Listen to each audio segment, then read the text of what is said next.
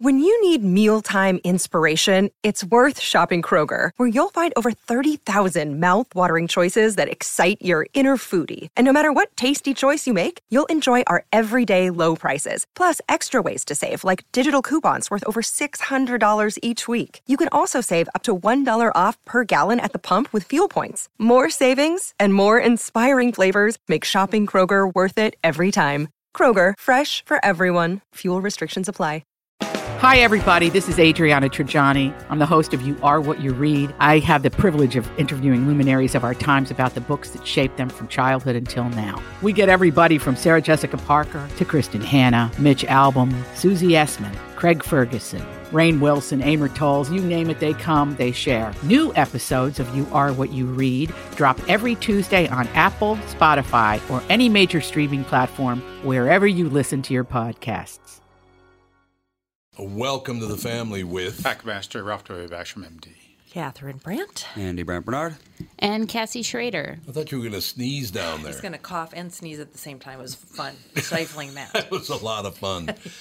Will political correctness kill classic movies? Psychologists will join us right after this. I think it's going to be fascinating to hear from Dr. Frieda Birnbaum right after this with the family. Where's the manager? Walzer Automotive presents Car Selling Secrets.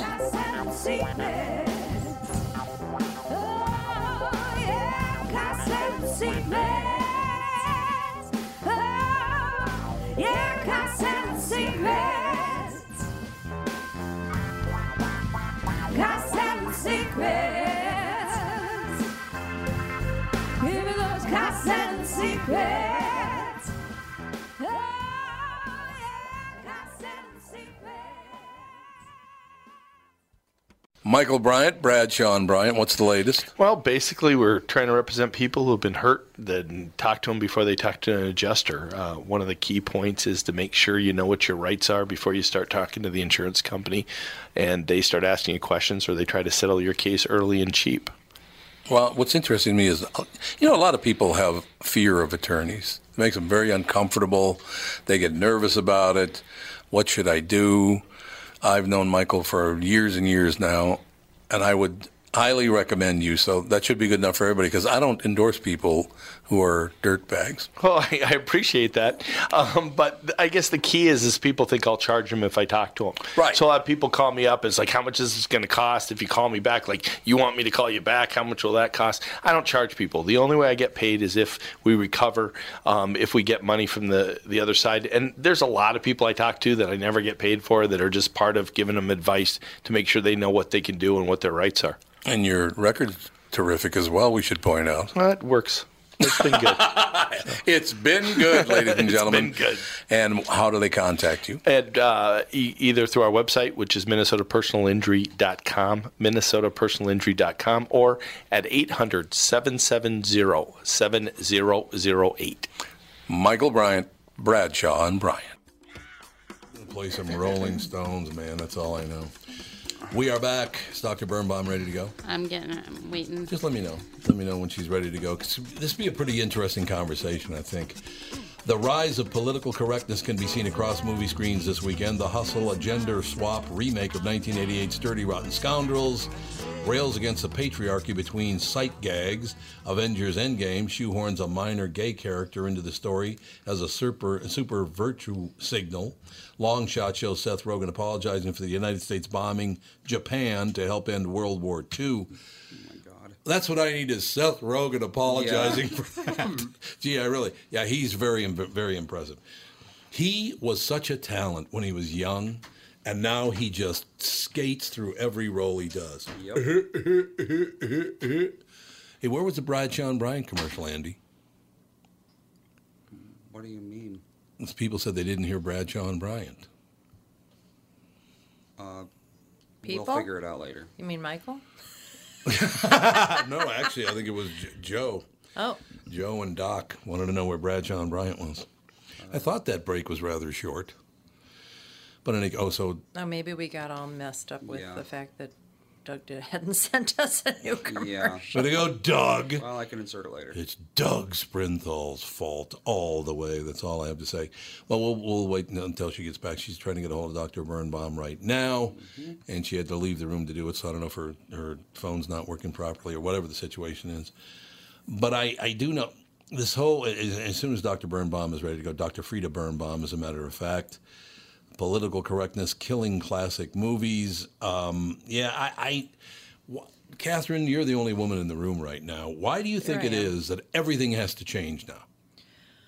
Because it's just, because they can. So there's no real reason to do it. It's just I can do it, so I'm going to do it. Yeah. And also because people are, everything's a political ping pong ball right now. So it's just, I've got this idea or I've got this friend who I want to support, and this is what we're going to do now. So why do we have libraries now? That's a good question. Why do we have libraries? Because the majority of books from the past are have a variety of problems: misogynistic, racist. I mean, 1,000 things, 1,000 lessons we're trying to learn and grow from. So they've taken Huck Finn and Tom Sawyer off the can. We reread that because of just the language that's in it. But that's not the only book that has that language, and it's not the only book that portrays those kind of attitudes, right? Which are not healthy, not positive. We're trying to grow beyond that, although it's a long road to hoe to get past all those things. But I see. Where do you stop? Oh, so where are you going to stop? We're going to get rid of some movies. It's not going to stop. No way. It's not going to stop. It's an interesting thing that's happening, though. I mean, you've got your school libraries, like you were talking about, that have, the whole sections for the Somali population that lives in Minnesota. Mm-hmm. And I don't know what's in them. I don't know what they teach. But generally, that population is very conservative about females and their roles in the world. Right. And then you've got people that just kind of want to wipe out anything that smacks of patriarchy. Yeah. They just want to wipe it out like it never existed, and we're just going to... Why do you want to rewrite history? Well, it makes no sense. This has gone on in China. The Tiananmen Square incident has been... Doesn't exist. Doesn't That's exist. right. It didn't exist. Doesn't exist anymore. Has That's right. never happened. Right. It never ready to go? happened. So, Dr. Frieda Birnbaum with us. How you doing, Dr. Birnbaum? I am fine, thank you. We're in big trouble now because we started off talking to the show today that there's an article in the Vancouver Sun that says basically that they should outlaw dodgeball because it's the vision of oppression. That playing dodgeball is oppression because those who are good at it oppress people who are not good at it. But I just thought that was sport. Look, I mean, when I went to school, and I've been out of school a long, long time, Dr. Birnbaum. But if you didn't want to play dodgeball, you didn't have to play. Nobody forced you to do it. So now we don't want to play dodgeball anymore because it's oppressive. I was just reading from the descriptor that was sent over to me, Dr. Frieda Birnbaum. Will political correctness kill classic movies? Is it going to kill all movies? I got to be honest with you, Dr. Birnbaum. Now I was born in 1951, so I don't like a lot of the movies that come out now. The superhero things, I was never a superhero fan anyway. I'm not a big fantasy movie fan unless you're talking about things like Dumbo. I enjoy that kind of thing. But why is this so important to people that we rewrite history? I don't really understand that. I think it's very sad because politically speaking, we can't erase what happened. It only helps us to move forward and to see what we did wrong. If you remember some of the shows such as Archie Bunker, where there was a lot about racial discord, sexism, homophobic feelings, and we laughed at all of that. We were laughing at ourselves because that explained who we were at the time. Mm-hmm. But even with Archie Bunker, towards the end, he was mellowing out, and he was not giving as many racial slurs as he used to give. So we have to be able to laugh at ourselves as well. There used to be comedians who would give jokes about Jews, a priest, and whoever, and we knew it was going. We knew it was going to be funny. Yes. It was already set up. today, even with me, when I'm giving some kind of political agenda on the radio, or I was talking about body shaming the other day, and I was going to say something funny because we're injecting our lips, we're injecting our rear ends, we're injecting everything. Soon we're going to look like a different race. I stopped. I didn't say anything. I said, maybe I'm going to offend someone. Yeah. So, yes, we are second-guessing what we are saying. But here's the thing, and then I'm going to let you talk. The important thing is, are we doing it out of hatred today? Are we doing it to upset someone? Or are we doing it because, as in the past often, we could laugh at ourselves? That is the whole deal, laughing at yourself. Dr. Birnbaum, I grew up in a neighborhood that was Catholic, black, and Jewish. That's who lived in my neighborhood, right? It was Jews, Catholics, and black people. And we all got along famously. It was wonderful. And I was watching The Tonight Show one time when I was very young. This is back when Johnny Carson was on The Tonight Show. And Alan King, who was a very, very funny comedian. I loved Alan King. He was great. He was phenomenal. I don't know if you're old enough to know who Alan King even is, Dr. Birnbaum. I'm too old, believe me. But I know him. You're too old? Okay. Well, he came out. Go ahead. He comes out on stage, and he just goes to the mic, and he grabs the mic and goes, "Born free, my father's a doctor." And some people didn't get the joke. I thought it was hilarious. That is funny. It's very funny, isn't it? But some people, they didn't laugh because they didn't understand. And I suppose maybe if you don't study other people. Do you think one of the problems we have, Dr. Birnbaum, is that we don't study other people's cultures and therefore find out what is funny to Jews, to black people, to Roman Catholics, to all, to Lutherans and Protestants and all. What I tried to find out, because I've been doing radio now for 48 years, I tried to find out what everyone thought was funny, and I didn't care about offending anyone. I'm sorry, but I just didn't. Yeah, and I watched Def Comedy Jam because that gave, well, Lindsay and I watched it because that gave us a sort of a window into black culture that we had never seen. Yeah, because they were talking about themselves, being introspective, being self-deprecating. I mean, they were. Yep. You're seeing this and you go, man, I didn't realize that. I didn't realize that. And I've said before is that comedy must be the last bastion of free speech. It has to be. It has to be protected because, yes, you offend some people because that's what comedians do, so that you can think about yourself and understand yourself better. Absolutely, and I think a great idea that you brought up could be that wouldn't it be great if we could study each other's cultures instead of studying our own? Instead of going to Sunday school, go ahead and go to church and find out how Christians view their religion. So we're brought up in a way that instead of celebrating hate, we celebrate diversity, and that is something that we really need to do in the school system, individually at home. I mean, there are cultures that say, I hate to say this because I am Jewish, by the way, that, with a name like Birnbaum. Yeah, hard to believe. Hard to believe. But, they say in their Bible, we hate Jews or whatever. It's very sad because I had a woman here. She was a Muslim. We loved each other. One-on-one, we loved each other. When we looked at each other in masses, she was hoping that the Israelis would be killed off and, whatever. She was cheering for the other side. So it's the way we are brought up and the message that we are given. And then there's this younger culture. I can't even speak, but you know what I'm trying to say today, that even my son made a joke in school, was not a good joke, because they're ignorant of color. It's different. They don't see black and white, which is wonderful. So he made this joke that God, children, something was born, but then he burnt one, which means with somebody of a darker skin. Well, he got into a lot of trouble. He didn't even understand why. He thought it was funny. So we've gone, hopefully, in a direction where our children don't explain or describe someone in a different way because they come from a different background, whether it's racial or religion or whatever that is. So we have to really know our intentions are really what is that moves us forward. When we had, and I'm just looking at this, John Wayne said, whites supremacy rules until the blacks are educated.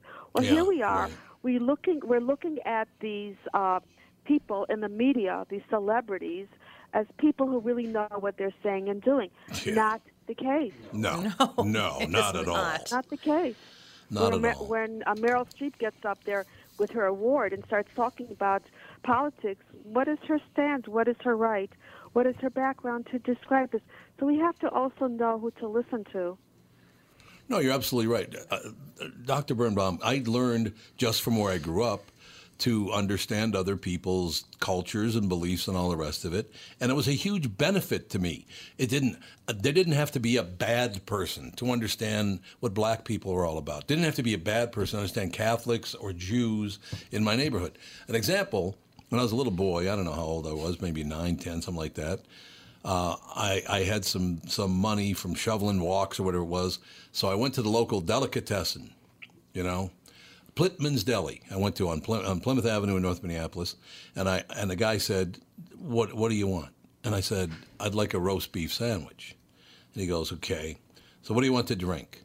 And I said, because I was a little boy, I said, "A glass of milk." And there was a long pause, and he said, "Goyish anachis." And I will never forget that as long as I live.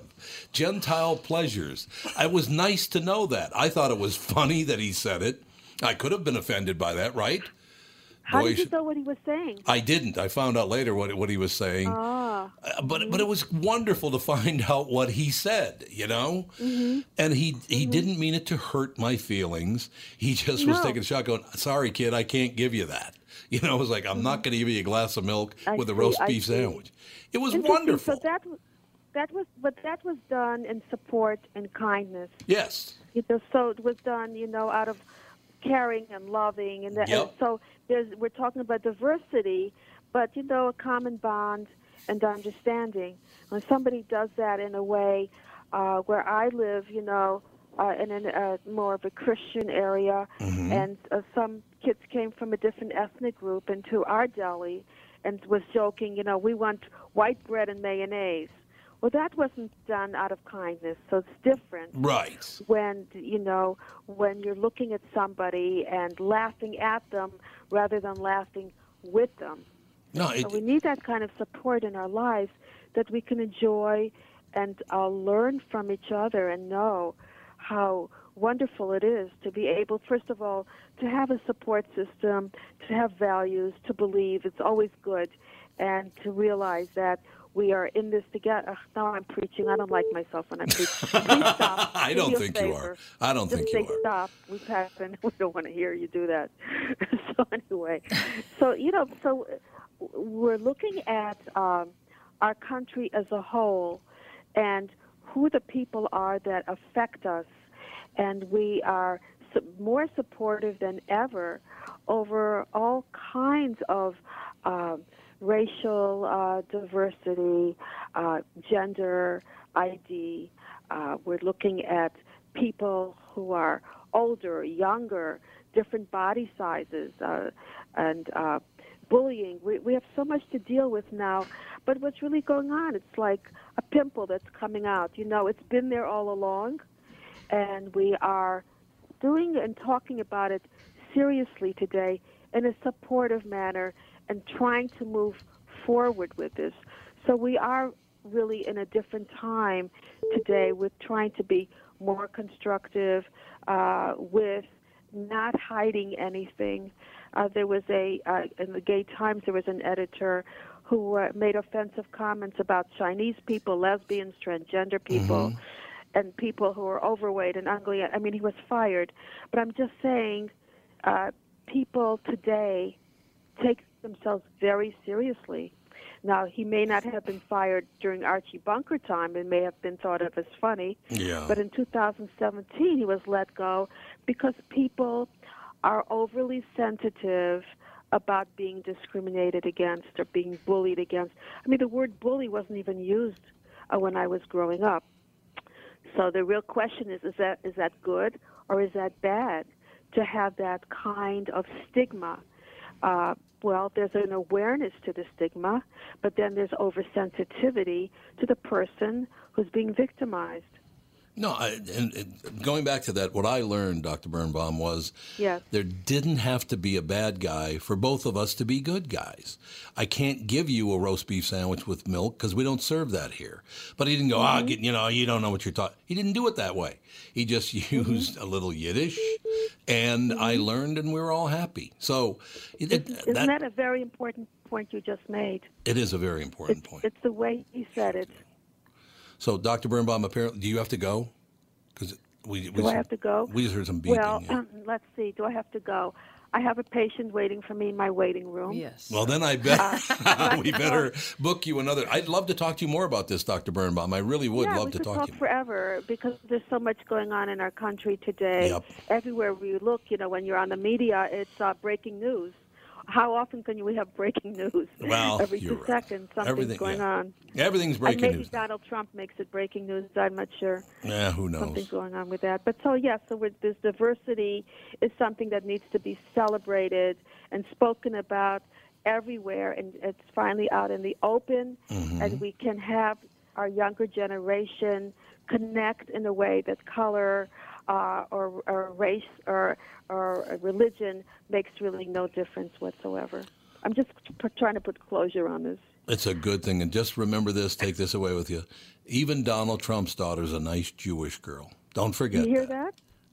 Even Donald Trump. What can I tell you? Thank you, Dr. Birnbaum. That's a very loaded comment, but okay, for next time. No, it's not loaded at all. No, Okay. I'm not at all. Thank you, Dr. Birnbaum. That. My pleasure. Bye-bye. Bye. We'll be back with the family. It's Tom Bernard with North American Banking Company CEO and my buddy, Michael Bilski. Michael, let's say somebody has a plan to expand their business this year. How can North American Banking Company get that job done?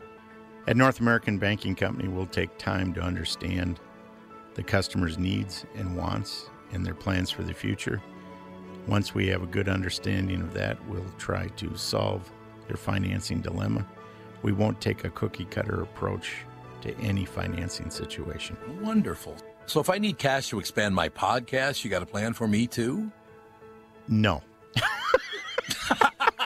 God, thank you. I see where this is going. Well, we love working with you. We can help any business, including a podcast that's already very successful.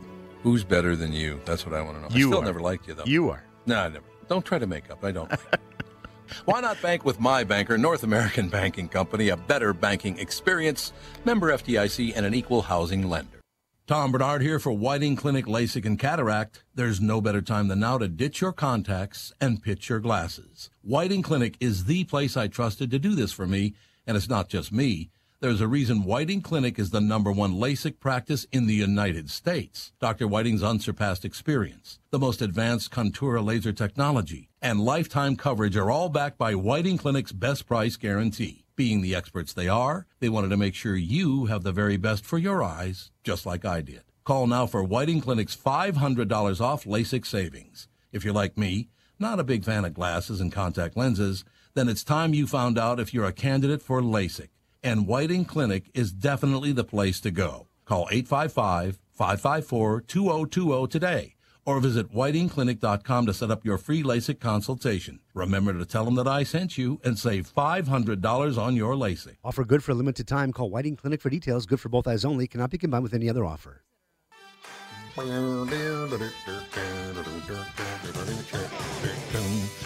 have to ask everybody in the studio the question here. You know how religious people got far too religious in their beliefs, whether it be Catholic or, whatever. People turned away from religion because there were too many rules and too much judgmental belief and behavior. Well, and too much, a lot of bad things. Yeah, a lot of bad things, too. A lot of bad things. Okay, so if you go by those same rules, don't people on the way far left understand they're going to desert you like mad because you got a lot of bad behavior coming out of Hollywood, a lot of, rape and, forcing yourself on women and young boys and all that. And you're so extreme, you literally ruin people's lives if they disagree with you. People are going to run away from you just like they ran away from the church. Same thing. I just wonder, though, if the average, I mean, we are entrenched in what's going on in the world because we're doing this. Yeah, but absolutely. Right?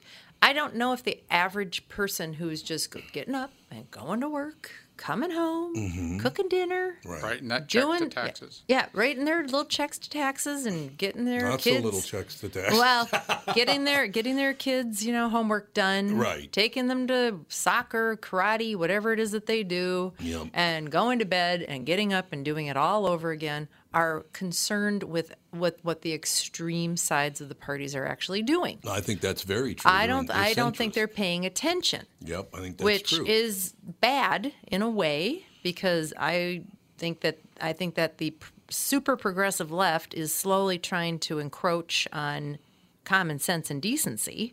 You think so? I think so. For the American public, and I think the far right is doing kind of the same sort of things. Yeah. I just think that most people are just like, hey, I'm just a Democrat doing my daily life, and I'm just going to vote Democrat. I've always voted that way, and that's just how it is.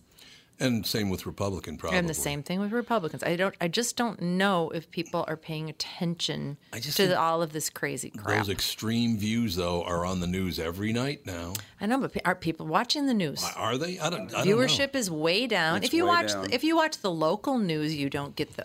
You do in this town. You don't, Yeah, and you not do in as this badly as if you watch the national. Well, news. no, it's not as bad as national news, but this town, as compared to a lot of other places, New York, Chicago, Los Angeles, places like Minneapolis and St. Paul, you get those extreme views on the local news, too. I mean, in Minneapolis, we're so focused on the weather all the time. Well, that's true. We spend 15 minutes on the weather. Look at Fred Mertz over there on Channel 4. All he ever does is run the far left view. That's what he does. Who does? Fred Mertz. I can't remember his real name. It looks Fred just like Fred Mertz. Mertz from I Love Lucy. I don't know who you're talking about. I don't know the guy. You know who I'm talking about? Yeah, Fred Mertz. I don't. I mean, I watch Frank and Amelia. Yeah, you don't watch the news, sometimes, if I'm up late watching the news. Frank and Amelia. Yeah, they're just telling what's going on around town, basically. And I don't know what's going to happen anymore. What I believe, what I really can't believe, I should say, is that people on the far right ignore their misdeeds by their people, and people on the far left ignore the misdeeds of their people. I don't think the average person in the middle wants to put up with that anymore. It's like you can't forgive it just because they believe what you believe. It's horrible behavior. But to leave their party, the people that are, people are so entrenched in that identity. Yeah. I just don't know what it would take for just a middle-of-the-road Democrat or a middle-of-the-road Republican to switch parties, because one party would have to clearly be better than the other one. That's not what I'm talking about. I'm not talking about switching parties. I'm talking about the fact that, look, you got 500 people running for the president on the Democratic ticket, and who's the guy that's leading? The old white guy. Which is interesting. They profess that they don't want any more old white guys running the show like Donald Trump, but then they go with two old white guys, Bernie Sanders and Joe Biden. I think these people realize that the extreme views are just, they're way over the top on both sides of the issue. Oh, by the way, I should mention that you probably don't know this. New laws were passed today. You and I could not go back to Cuba today. Why? Because the Trump administration wiped out all of that stuff. Really? I think you can still go in some cases, but not under the. Didn't we go under a cultural experience? We went people to people was the visa. Yeah, you can't do that anymore. Thing. That's what they called it. Yep, you can't do that anymore. You can't go. You just can't take cruise ships. Well, that's what we did. That's what I'm saying. Wow. Well, you can still go. You just can't take a cruise ship. Well, you got to fly in, yes. Why exactly. are they anti-cruise ships now? What happened with the cruise ships? He just doesn't want anybody going. Eventually, they're going to put it back to where it was, where you just can't go. What did Cuba do? They supported Venezuela, which I think was a huge mistake. Well, they were supporting Venezuela because they wanted to get the oil because their refineries were one of the only ways that they made money. That's exactly right. They're a suffering country. They're very poor people. I shouldn't say they supported Venezuela because that would be a good thing. They supported Maduro. Yeah. Who is starving everyone to death. They basically said that they're doing it because they're supporting Venezuela and communism and that kind of stuff. So yeah, it was for supporting Maduro and not the other guy. I can't remember the other guy's name. I don't know. I don't remember. How can you live like they do and then go, yeah, this ideology is working, let's keep going? Yeah. They don't know any different, and they've been told from the time they were tiny little kids that this is the only way to be, and everybody else is a this and a that, and name calling, and we're superior to them in every way. Yeah. And they didn't even have any. They're just starting to get the internet in Cuba. Right. They're just starting to get the internet. Yeah. They've been it's an isolated island for the most part. Do you know how great it was? Catherine and I hopped on a train in Palm Beach, in West Palm Beach, took the train down to Miami, took an Uber over to the port, got on a cruise ship, went to Cuba, had a wonderful time. The people were terrific to us. Everything was just wonderful. Can't do that anymore. I know. We could not do that again if we tried to do it right now. Well, I'm glad we did it when we did it. I'm wearing a Cuba shirt right now. Yep. Oh, you got a Cuba shirt on right now. There you go. Did Mom grab that for you in Cuba? Mom and Dad? I got the Cuba shirt. I got my Cuba hat. I wonder if I can still wear that. You can still wear it, I'm sure. Yeah, it's the fact that they support Maduro, and Maduro, of course, is treating the Venezuelans like dirt. Well, Cuba is once again, they're entrenched in that communist. So they're calling themselves socialists now, but it's a communist country. Yeah, they have a strong belief that they're morally superior. And they're only going to align with countries and governments that feel that that's the way to rule. Yeah, because unbelievable. They would look bad. Once again, being embarrassed or looking bad or admitting that something's not working is the worst thing that can possibly happen to anybody, right? Yeah. You know, how did Venezuela screw it up so bad? Because Norway is pretty much a socialist kind of a government. It is, and they have the one industry, oil, which supports that government. Oil and gas supports that government. And a small population. So there must be an incredible amount of corruption in Venezuela. Oh, there's really is really bad. Has screwed up that oil industry because this has been going on. This has been going on for 30 years. The oil industry was nationalized about 35 years ago. That shut down the largest refinery in Aruba because that's where the oil came from, from Venezuela. Right. And they've been slowly, fettering this sort of resource away. Mm-hmm. So now they don't have an industry. Exactly. It is amazing. Venezuela, I guess, is the most oil-rich country on earth, and they can't sell it anymore. Well, they're going to have to privatize it or something again, or get a new political regime in there. I don't know. I mean, I know they tried, but are they skimming? They must be selling some oil. Are they skimming all that profit? So Maduro's going to go, I got a little bit of money over in Africa or in Switzerland, and I don't know where that came from, but I guess I skimmed it off the oil industry. Yeah, I don't know where that came from, but it's over there, and I'm going to be spending it the rest of my life. It's too bad. It's heartbreaking to see that the people are, starving in the streets while these stupid politicians just play cards with their lives. It's horrible. No, the favelas are starving. There's a middle class that is not starving. So someone's supporting him in some way that says, this isn't all that bad. Even though price is a little high. This isn't all that bad. So, I don't quite understand how he's staying in power. If there's that many people who really are starving, at some point you say, I'm going to starve, or am I going to get killed trying to get some food over there? Seriously, we are so happy, and I'm really happy now that we went, since we wouldn't be able to go anymore the way we did. To take a cruise ship over there, because I would rather be. I liked to go on the island, but then I liked to get off. All but one night we got off the island and stayed on the boat. Right, one night we stayed in Havana because it was on the other side of the island from where we were at Cienfuegos. 100 fires. That was the name of the town we were in. But we couldn't do that again. No. So I don't know if I'd want to fly there and stay in a hotel for 7-8 days. Well, I kind of like the idea of being able to just rev up the engines and go. If there's any problems. We gotta go. It's like, no one's telling me I can't go. The people were tremendously friendly. The only downside is, of course, there are a lot of beggars. There are a lot of beggars in Cuba. Really? Oh, yeah, lots. Well, yeah. I didn't see any more than walking around in any American city. Really? Are you kidding me? That one guy, I finally had to tell that one guy. Remember, we were in the I don't know, was it a cigar shop or what? Remember that guy that kept following everybody going, money, money, money, dollar, dollar. Remember that guy? No, I didn't. Oh, you were in at the back of the pack. So I finally told him, you got to go, man. I can't listen to this anymore. You got to go. And so he did. He just left. But seriously, there was a lot of that. I mean, when your salary's $20-$30 a month, and that's $20, don't be overstated with $30 if you're the pharmacist. So if you have an advanced degree, you might get $30 a month. Somebody gives you $10, it can change your life. It's true, absolutely. So I don't blame them for begging. No, I understand. But you go downtown Minneapolis, people are begging. You go downtown anywhere, people are begging constantly, everywhere.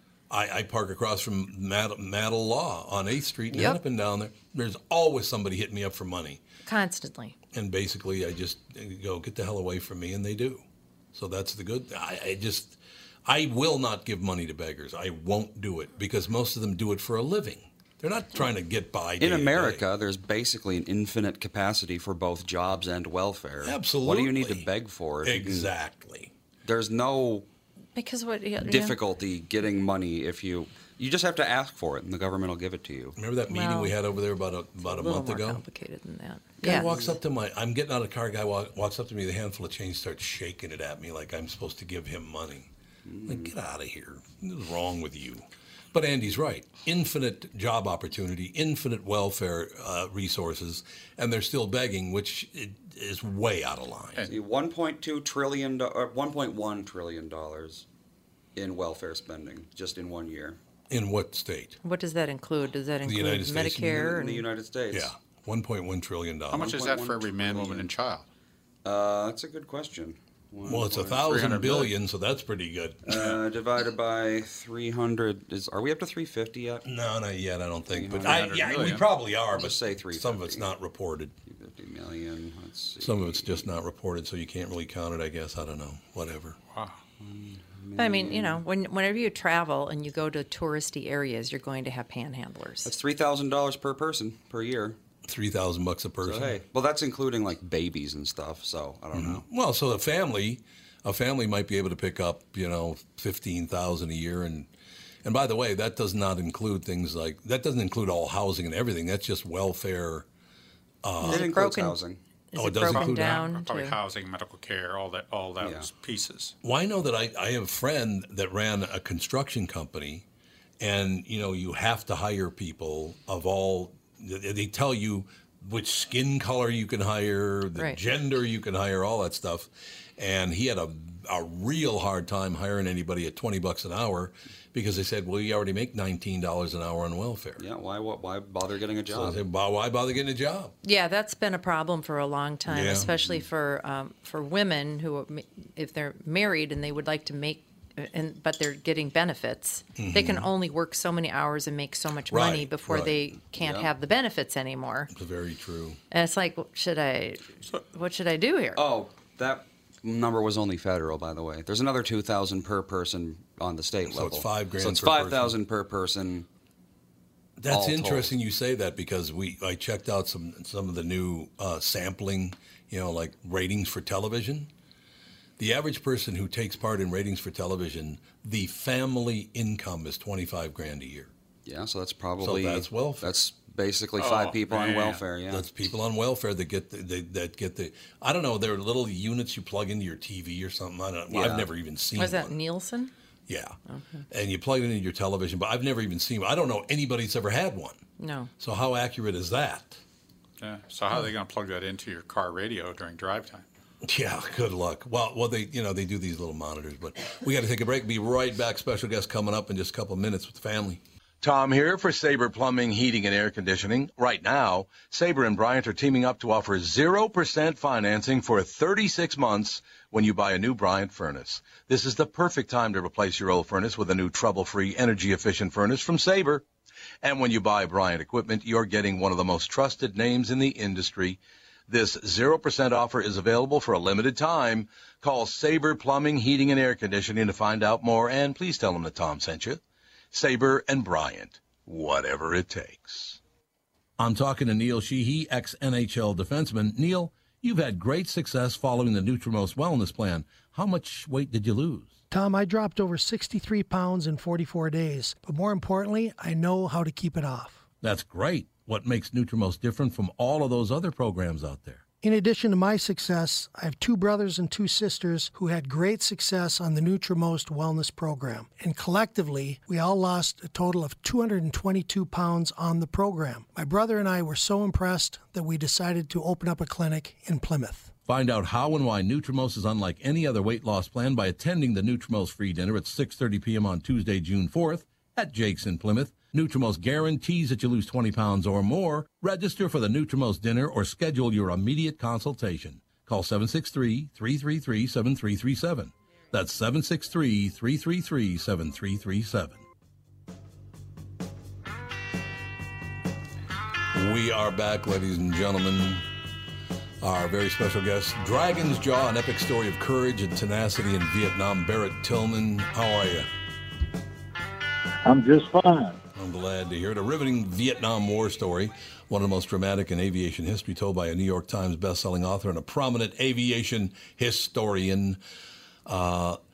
It's so interesting, Mr. Tillman, because the Vietnam era, that ended pretty much, in 1970, right around there, the Vietnam War ended?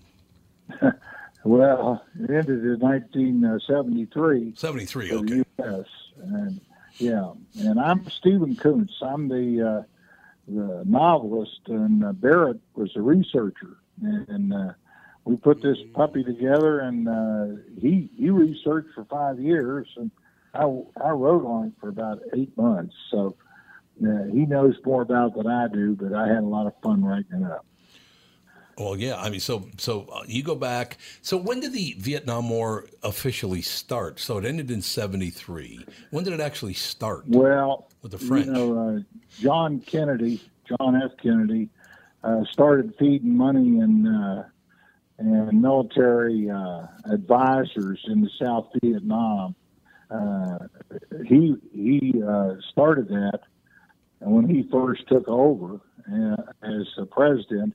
The Eisenhower administration had done it too, since 1954, when the North and South were partitioned along the 17th parallel. And but Kennedy decided, that he was going to make a stand against communism, and so increased the military and the amount of money he was given to South Vietnam during his administration.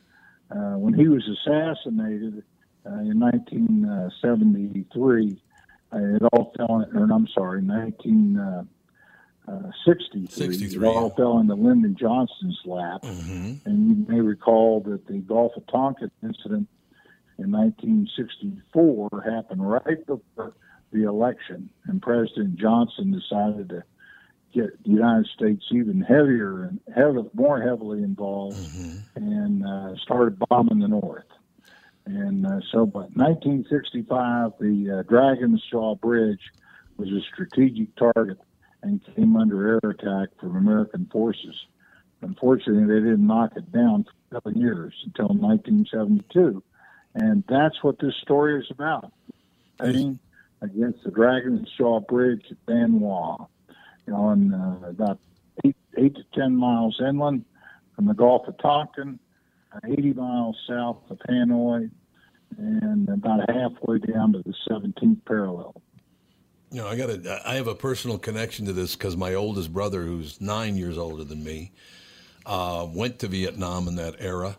And I do remember there was a great book written called 365 Days about the year of duty in Vietnam. But my brother was in the United States Marine Corps at the time, and when he went to Vietnam, it might have been, I don't know, it was 65, I don't know, because he might have been middle of 64. Because that was the era when President Johnson kept upping the amount of troops in South Vietnam. And they were the theory was that the United States would just keep slowly increasing military pressure on North Vietnam until North Vietnam agreed to negotiate and give up its ambition to reunite the country under communist rule. Of course, they found out the hard way that isn't the way you fight a war. Right. And we cover that pretty extensively in this book, because as the context for the bombing of the North and the campaign against the bridge. God, it's so amazing, guy, because I remember 365 days was the standard, but when my brother Terry was there, he got extended by another 6 to 8 months. So he was almost there, well, not almost 2 years, but over a year and a half he was in Vietnam. And I remember one of the things he told me when he got back, because I was talking to him, when he got back home, I think I was only about 15 years old, something like that. Uh-huh. And I was talking about, why they did the things they did, or, why we were involved in the first place. And there was a story about how if they didn't win in Vietnam, that the Chinese would go through Vietnam to get to Australia. And there were all these stories about, what was going on. And I said, what is that like, jungle fighting? And he said the amazing thing about that is that they would ask the prisoners who are the best jungle fighters in the world, and they wouldn't name America. And finally, my brother asked one of the prisoners, why don't you include Americans? And he said, because they remove the jungle and then they fight. I was like, whoa. So yeah. That's how they felt about it. They just bombed the hell out of them, from what I understand. Yeah, American air power and on-the-ground firepower was the military advantage that the United States tried to use to, ratchet North Vietnam to a peace table. Mm-hmm. And, of course, they grossly misread the North Vietnamese. They didn't understand the benefits that an absolute dictatorship conferred on the North Vietnamese leadership. And they also didn't understand how tightly North Vietnam was committed to reuniting the country under their rule. And so, obviously, it didn't work for President Johnson. The war was going to hell. The American public was sick of it. And so in 1968, after the Tet Offensive, he announced he wasn't going to run for public office again. Right. And so at that point, Richard Nixon was elected in November 68 and took over. And to his credit, Nixon had a lot more balls than Lyndon Johnson did, and he also had the services of Henry Kissinger, Dr. Henry Kissinger, a Harvard professor of political science, as his national security advisor. And the world was slowly changing. The Russians and the Chinese wanted better relationship with the United States, and Kissinger was right there. You may remember in July 1972, Nixon went to China, first official visit, and began the process of opening diplomatic relations with the People's Republic, and also negotiated with the Soviets the SALT I Treaty, the Strategic Arms Limitation Treaty, and that made nuclear war certainly more distant, less likely, and which was one of the reasons that the Kennedy and Johnson administrations had given for being in Vietnam in the first place. But finally, Nixon increased the pressure to the point that the North Vietnamese did go to the negotiating table and sign a ceasefire and agreed that they would stop their assault on the South. And the POWs came home in February 1972, and the United States quit bombing the North and removed all its troops from South Vietnam, except for some advisors. Mm-hmm. Of course, the North Vietnamese, they were perfidious. They didn't tell the truth. And so in 1975, that spring, they invaded the South with a full-scale army. And the United States Congress refused to aid the South Vietnamese, so South Vietnam collapsed. You may remember in 75, the United States staged the largest helicopter lift in history and took 40,000 people out of Vietnam. All the Americans were left along with about 30,000 South Vietnamese. And, of course, the North Vietnamese overran the country, killed about 300,000 people, executed them for support from the South Vietnamese, the Laos, and also countries. And so 300,000 people were slaughtered, and the United States went home. And so, it was a debacle, a political debacle, a military debacle. Yeah, I don't really understand. Why didn't the United States want to get in? They waited for the French to leave Vietnam before they went in. Why didn't they just go in when the French were there? Because they didn't want shoulder to shoulder? Well, what? The United States, wanted to somehow put a stop to the spread of communism. You got to remember, this was all Cold War era stuff in the late 50s and 1960s. And as a matter of fact, due to the American stand in South Vietnam, the communist attempted takeover of Indonesia was fought bitterly, and they slaughtered communists and threw them in the rivers and prevented Indonesia from going communist. And they did to a lesser extent in the Philippines, although the Philippines today still has some indigenous communist guerrillas. But it did stop the spread of communism past Southeast Asia. So, 58,000 Americans paid with their lives, over 1 million Vietnamese. It almost seems like the great struggle between the titans, the communist giants, and the republics of the West had to take place in this, mosquito swamp down in South Vietnam and North Vietnam, and as a proxy, if you will, for nuclear war, which never happened. And the world changed, and so China decided they wanted to become part of the world order. They opened their borders to trade, normalized relations. Communism collapsed in the Soviet Union in 1991. And even Vietnam became almost a free market autocracy, if you will, like China. And is today lives by foreign trade. And the economic status of its citizens has increased probably 4, 5, 6 times what it was in the early 70s.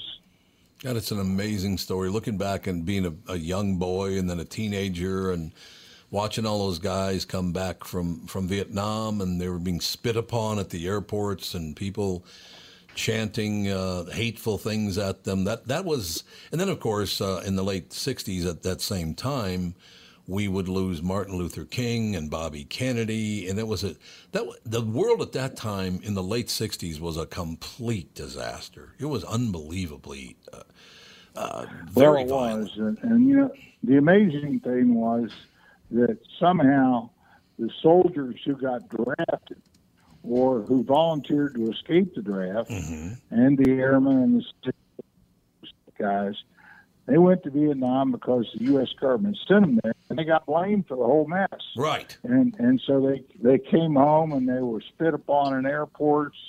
It was unbelievable. As if, of course, 200,000, at least more than that, actually, probably 300,000 to 400,000 young men went to Canada to escape the draft, and just pardoned them if they would file an application for a pardon, and 200,000 of them did and returned to the United States. So it was a real royal mess, and it was probably the worst political mess since the American Civil War. No, I don't think there's any question. It's interesting. I'm seeing parallels, and now we have this incredible hatred in America. And Tom, in more than one time, has said that he fears, assassinations in America for political beliefs and things like that. Yep. And we are embroiled in wars trying to keep certain religious groups from taking over certain countries, whether that's Afghanistan. Or it's Iraq and things like that, and the influence of religion. And there are some very scary parallels in that regard, and our actions in some of those countries are very similar to what I've seen in Vietnam. So, well, the real problem was these foreign wars, these brush fire wars, if you will, are really the burden of empire. Britain fought them throughout the 19th century into the 20th century, and then when Britain sort of went bankrupt after World War II, it became America's turn. And so America ended up fighting in Vietnam, and finally, in the Middle East, all these little Middle Eastern conflicts, if you will, or wars. If you get killed over there, it's a war. And so, it's I don't think the American public really has come to grips with this burden of empire thing, and the fact that somebody's got to keep peace in the world, at least in some of the worst spots. And if they don't, the entire world order is going to, go into anarchy. It seems like Dragon's Jaw, an epic story of courage and tenacity in Vietnam. The book is available on Amazon and everywhere else. Thank you so much for your time today. A fascinating subject. Well, thank you for having me on, and anybody that wants to read more about it can obviously look it up on the website, Coonts.com, COONTS.com. Wonderful. You guys have a great day. You too, sir. Thank you. That's going to do it. We'll talk to you tomorrow with the family.